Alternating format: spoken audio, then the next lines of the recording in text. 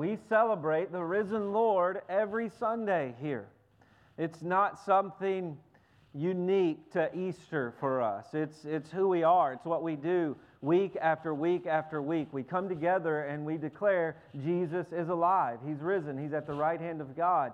And yet on this Sunday, we set this Sunday apart to focus on the resurrection, to think about the resurrection and what it means for our life. And so we are thankful to be able to do that today in Acts chapter 13, beginning in verse 30. I'm just going to read verse 30 to begin our time together. So if you would stand in reverence to the reading of God's perfect word at this time. God has been kind to us, not to leave us in the dark wondering who He is or what He would require of us as our Creator. He has been very clear about that in His Word. And today we hear from Him and His Word from Acts chapter 13. Hear verse 30, this profound, this life-giving, this powerful, glorious reality in which all the cosmos hangs on. But God raised Him from the dead. Oh God, I pray that truth would pierce us. It would open us up. It would lay us bare.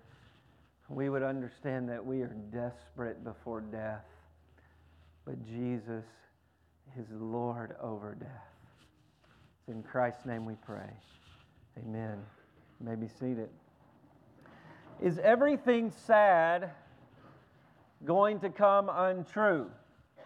This is one of the most powerful statements when trying to communicate what Easter is all about, the resurrection. And I actually find myself saying that line over and over when I'm in a difficult circumstance or when I'm with folks in the church who are walking through difficulty. I will say that phrase to myself. I will repeat that question. Is everything sad going to come untrue? Those are actually words from a Hobbit, if you didn't know. Sam Gamgee in Lord of the Rings. Gandalf, the Hobbit's leader, early on in the story, dies. He's separated from the group. And at the end of the story, after Frodo and Sam return the ring to Mount Doom, now I'm not a fictional reader, so I'm struggling here. But they return the ring and everything's destroyed, the ring's destroyed, everything is being made new. Gandalf is reunited with the hobbits at the end. And Sam is there sleeping from exhaustion. The story of the book, if you've seen the movie, doesn't know if he's awake or asleep. And he sees Gandalf, his leader, who had died earlier in the story. And his words were, "Gandalf, I thought you were dead. But then I thought I was dead myself." Is everything sad going to come untrue? What has happened to the world? And the whole scene there in the book, in the story, it is meant to shake us and cause us to wonder at this hope that everything bad that had happened, all of the despair, all of the disaster, to wonder and hope in the reality that could be reversed somehow. That everything sad could come untrue, like a bad dream. It's the same sort of feeling you have when you wake up from one of those dreams, that you are thankful it's untrue. For me as a pastor, I constantly have this dream, this nightmare, that I'm standing before people and I don't have any sermon notes and I don't have a Bible and I have no idea what I'm supposed to. I have clothes on, but I have no idea what I'm supposed to be saying, who I'm speaking to. And when I try to speak, I can't. Nothing comes out. And it's terrifying for me. And that moment when I open my eyes and realize, it's not true. I didn't make a fool out of myself. And all of that frustration and anxiety, the relief from that, the joy in that. And we all have those dreams. We have those dreams. Maybe something bad happens in your family. Something bad happens to your kids. Maybe you incriminate yourself in your dream and you ruin your life and you are anxious and you are in despair and you wake up and you realize it's not true at all. That overwhelming sense of joy that everything sad could come untrue. And it's exactly what the disciples of the Lord Jesus Christ were experiencing 3 days after His crucifixion. These disciples who had walked with Him, who had trusted in Him as the leader, as the Messiah, as the ruler, as the King, their teacher and their friend, had been taken from them, unjustly accused, and executed. Many of them followed behind as He was beaten by professional executioners, the Romans, in the streets of Jerusalem. And just a couple of them followed Him to the cross. And as He was crucified, His blood splattered on their face. And they saw Him gasp for air. They saw Him scream in agony. And they watched as the Romans took His limp, lifeless body off of a piece of wood, powerless. Their leader, their teacher, their king, dead. And then, 3 days later, they're gathered in fear that the same thing may happen to them. John tells us, for fear of the Jews, they had the door locked. And all of a sudden, Jesus walks in the room.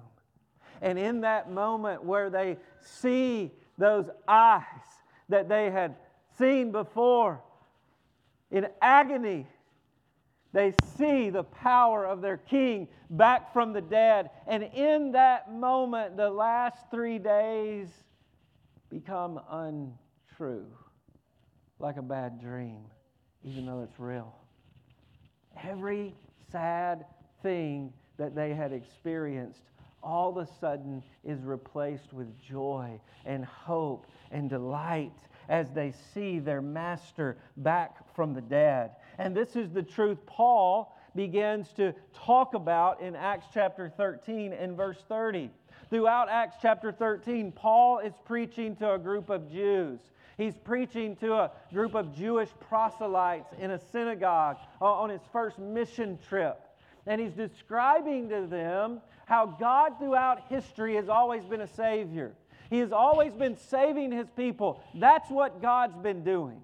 And when He comes to His people to save them, what do His people do? They kill Him. But then what does God do? Verse 30, but God raised Him from the dead. What powerful words. These 7 English words, all history, all reality. The universe hangs on the fact that Jesus, the one who all things were created for, through, and by, for His glory, He is back from the dead. And in coming back from the dead, notice verse 31, for many days He appeared to those who had come up from Galilee with Him to Jerusalem, who are now witnesses to the people. So 40 days, it seems like, 40 plus days after Jesus is back from the dead, He appears to His followers from Galilee. These redneck hicks who had followed Him around and they had followed Him almost not even knowing what was going to happen to in Jerusalem, couldn't even figure it out, and they had watched Him die, and now He's back from the dead, and who does He go to? These misfit Galileans. And He makes them, Paul says, His witnesses. They're going to tell the world it's true. Jesus of Nazareth is God's Messiah, and He's back from the dead. And He goes to them, and He appears to them. Now, imagine what this would be like. You spent days at the hospital, ICU, with a friend or a family member. And you watched them die. You watched them pass away. You helped make funeral arrangements for your friend, your family member. You showed up at the funeral home for visitation, and you talked to your friends, you talked to the family members, you greeted everyone. You went to the funeral, you sat through a service, you went to the graveside, you watched them put the casket in a vault it in the ground and lowered, sealed. You watched it all, and then 3 days later, you're seated for a meal, and that friend shows back up. That's what happened with Jesus. That's how amazing this is. He was sealed in a borrowed tomb, and yet He shows up 3 days later for dinner.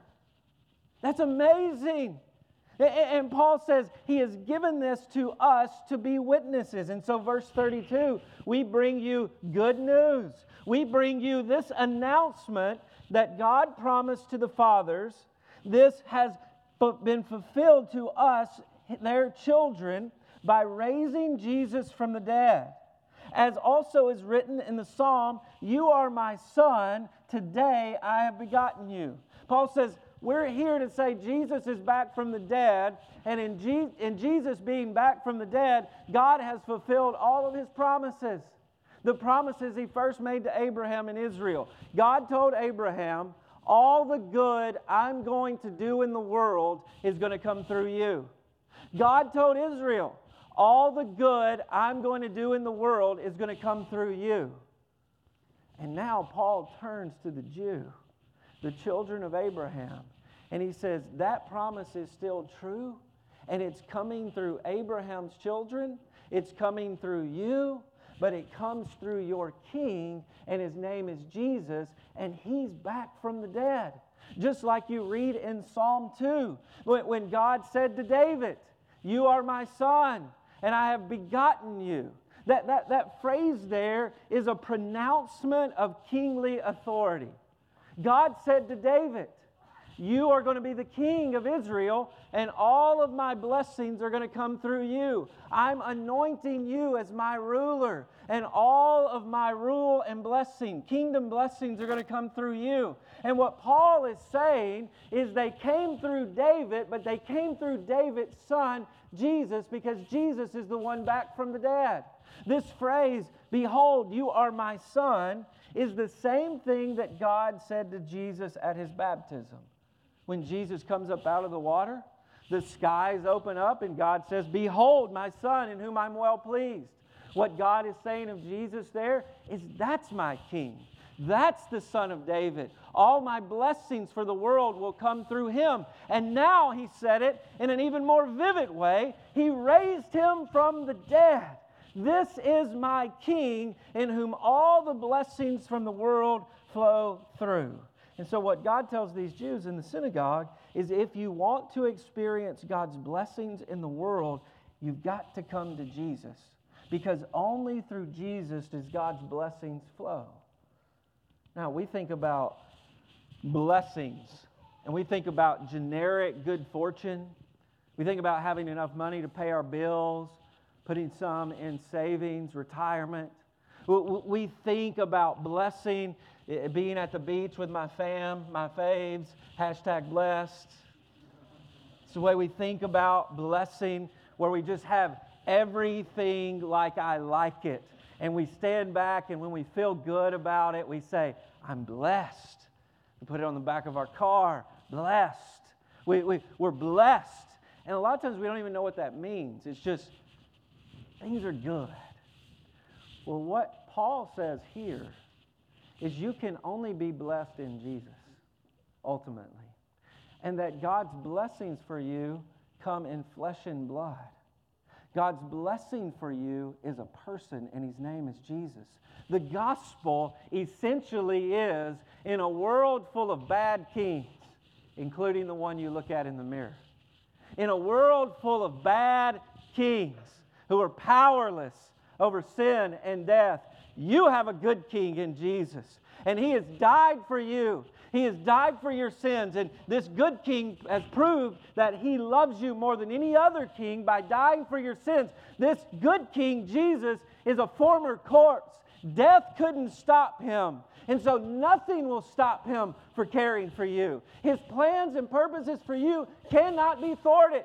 If you want to be blessed, bow before Jesus and be eternally blessed. And Paul continues and he says, to prove this fact that Jesus is God's king, verse 34, and as for the fact He raised Him from the dead, no more to return to corruption. He has spoken in this way, I will give you the holy and sure blessings of David. They've been passed on to Jesus as God's eternal king. In verse 35, he says, therefore, he says also in another psalm, you will not let your Holy One see corruption. For David had served his purpose of God in his own generation, and then he fell asleep and was laid with his fathers and saw corruption. But whom God raised from the dead did not see corruption. To prove that Jesus is God's king, God's son, God raised Him from the dead. And Paul says to these Jews, you've sung these psalms your whole life. Saturday in the synagogue. These psalms that David sung. That there's one coming who will be raised up and won't see corruption. You memorized these prophets in vacation Torah school. You've heard these things before. Your scriptures point to a resurrected king. And so, ultimately, God's king can't be David. Because where's David? David is in the Jerusalem family cemetery. And he is there rotting away. And he has been there hundreds of years rotting away. And yet Jesus is alive and well. God has proven that Jesus is His king by raising Him from the dead. And He says David served his allotted time. David was blessed, but David's dead. You may be blessed generically, but you'll also die. And without Jesus, you won't be blessed. Your allotted time will come to an end, but Jesus is alive and well and doing great. See, the Bible teaches that the wages of sin is death. That when Adam sinned, God cursed the world with death. Death and decay eat the world alive. And the world as you know it will die off. And as a sinner in the world, someone who's rebelled against God, you are a part of that world that will die off. You will die physically. And ultimately, because your sin against God, you deserve to die eternally. And what Paul is saying here is that ain't what happened to Jesus. Because Jesus wasn't sinful.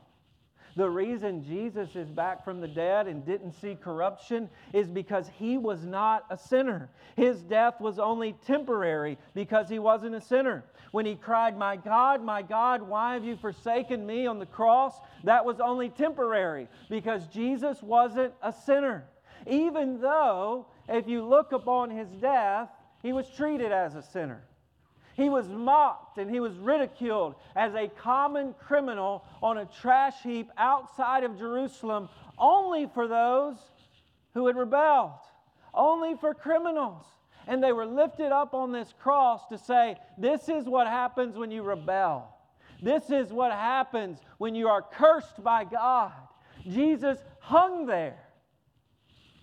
But 3 days later, those eyelids matted with blood began to move. And that heart began to push blood through that corpse. And those lungs filled with air that passed over a throat, a voice box that was raw from screaming the day before. And those marks on His back where His skin had been ripped and shredded to pieces, they began to heal themselves. And he got up, and his feet hit the cold floor of the tomb. And he stood up, and he took the grave cloth off of his head, and he folded it, and he set it down, and he walked out of the tomb. That really happened. And you know why it happened? Because Jesus wasn't dying for his sin. He is only back from the dead because he was dying for your sin. And God said, yes, it's true. Everything sad about you can become untrue in him. God has proven he had no sin, and his death doesn't tell the story of his sin. His death tells the story of your sin. And like David and everyone else but Jesus, you will live your allotted time and you will die. You will die. We try to push that reality off, and then we walk into the waiting room, and then we walk into the funeral home, and we're full of angst because we know what's coming. We know what's coming. It's true, I'm going to die. Those sore joints you have, that gray hair that you find in the mirror, and then you quickly find the right color to shade it in. Those senior citizen discounts. It's coming. It's coming. We feel this way when our kids have birthdays, right? Some of you feel that way when those little babies that you held in Sunday school all of a sudden are graduating college and pursuing careers. And we say things like this: where is time going? What has gone on? How does this happen? And inside we wish we could turn it back or slow it down, but we can't. Time is going the way of death, and so will you. But those who attach themselves to Jesus, this one back from the dead, this one who has died for sin, this one who will live forever, when you believe in him, guess what? 100 years from now, you will be able to say, my best life is just starting now. When you are in Jesus. He's the only one who's defeated sin and death, and he is the only one who's come back from his coffin. And so Paul says in verse 38, let it be known to you, therefore, brothers, that through this man forgiveness of sin is proclaimed to you. And by him, everyone who believes is freed from everything which you could not be freed by the law of Moses. He says, through this man, this backwoods Galilean, a man, you can be free. And he makes reference to the Ten Commandments, the law of Moses here, summarized in the Ten Commandments. The Ten Commandments exist to say God is perfect, God is holy. And it's to say you can't be. You can't be. You can't get to God through the law, through the Ten Commandments. You're probably sitting here today and thinking of several that you have broken. And what Paul is saying here is that the freedom that you couldn't get to through the Ten Commandments, through the law, you can now get to through Jesus. The forgiveness of sin. Notice that phrase, forgiveness. It means to be released. It means to be let go. You have a weight of sin upon you. God is holy, God is righteous. You are not. You deserve to be banished from him forever and judged. You have that weight upon you. How are you released from that weight? Well, Jesus never sinned. He obeyed the law perfectly. And then Jesus dies for your sin. He pays the penalty you deserve for your sin. And so now Paul says, through this man, you can be released. He was caught under the weight of your sin. He was captured by your sin. He was killed by your sin on the cross. And now you can be free and released from your sin. He says that is the message we are preaching to you. That when you believe in Jesus, every sad thing about you becomes untrue. Because every true thing about him becomes true of you. The sad thing about me and you is we are sinners who deserve judgment forever. The true thing about Jesus is He is a loved and accepted Son who is obeyed perfectly. And when you believe in Him, what is sad about you becomes untrue, and what is true about Him becomes true of you. Because He was treated as a sinner, you can be treated as a son. And you can say with freedom and joy, it's true, I've already been crucified. It's true, I've already obeyed the law in Him. And He's back from the dead to declare it's true. All things sad are coming untrue. Think about that. When you believe the gospel, when you trust in Christ, all you have done that would cause you to hate yourself, not just God, but you, it's reversed. And in Jesus, it's not true anymore. It only adds to the joy that you have in Jesus. Those sad nights of sin, that when somebody says sinner, and you think, am I a sinner? You think about that moment in your head, that thing that you did. Those moments where you woke up and last night wasn't a dream. It wasn't a dream. You really did that. And you said, I can't believe that I did that. Those seasons in your life where you pushed God away. You didn't want to have anything to do with God. And you rebelled against Him. And you said, I'm going to do it my way. When you believe in Jesus, those things that are sad and true about you become untrue in Him. Isn't that amazing? Isn't that glorious? That Jesus was treated as a sinner, which is not true of Him. All that God would push you away from Himself forever was placed upon Him, and He pushed His Son away in judgment. He was separated from Him. He endured the infinite wrath of God that you deserve on the cross. And then when you believe in Him, what you deserve has already taken place in Him. Every sad thing becomes untrue, but that's not all. There's something even more glorious. You can wake up from those nightmares of sin in your life and say it's kind of just like a bad dream. But it gets even better. It gets even better. You know why Jesus was raised from the dead? Because He was God's Son. And when Jesus was raised from the dead, God said, I'm not going to leave my Son in corruption and death.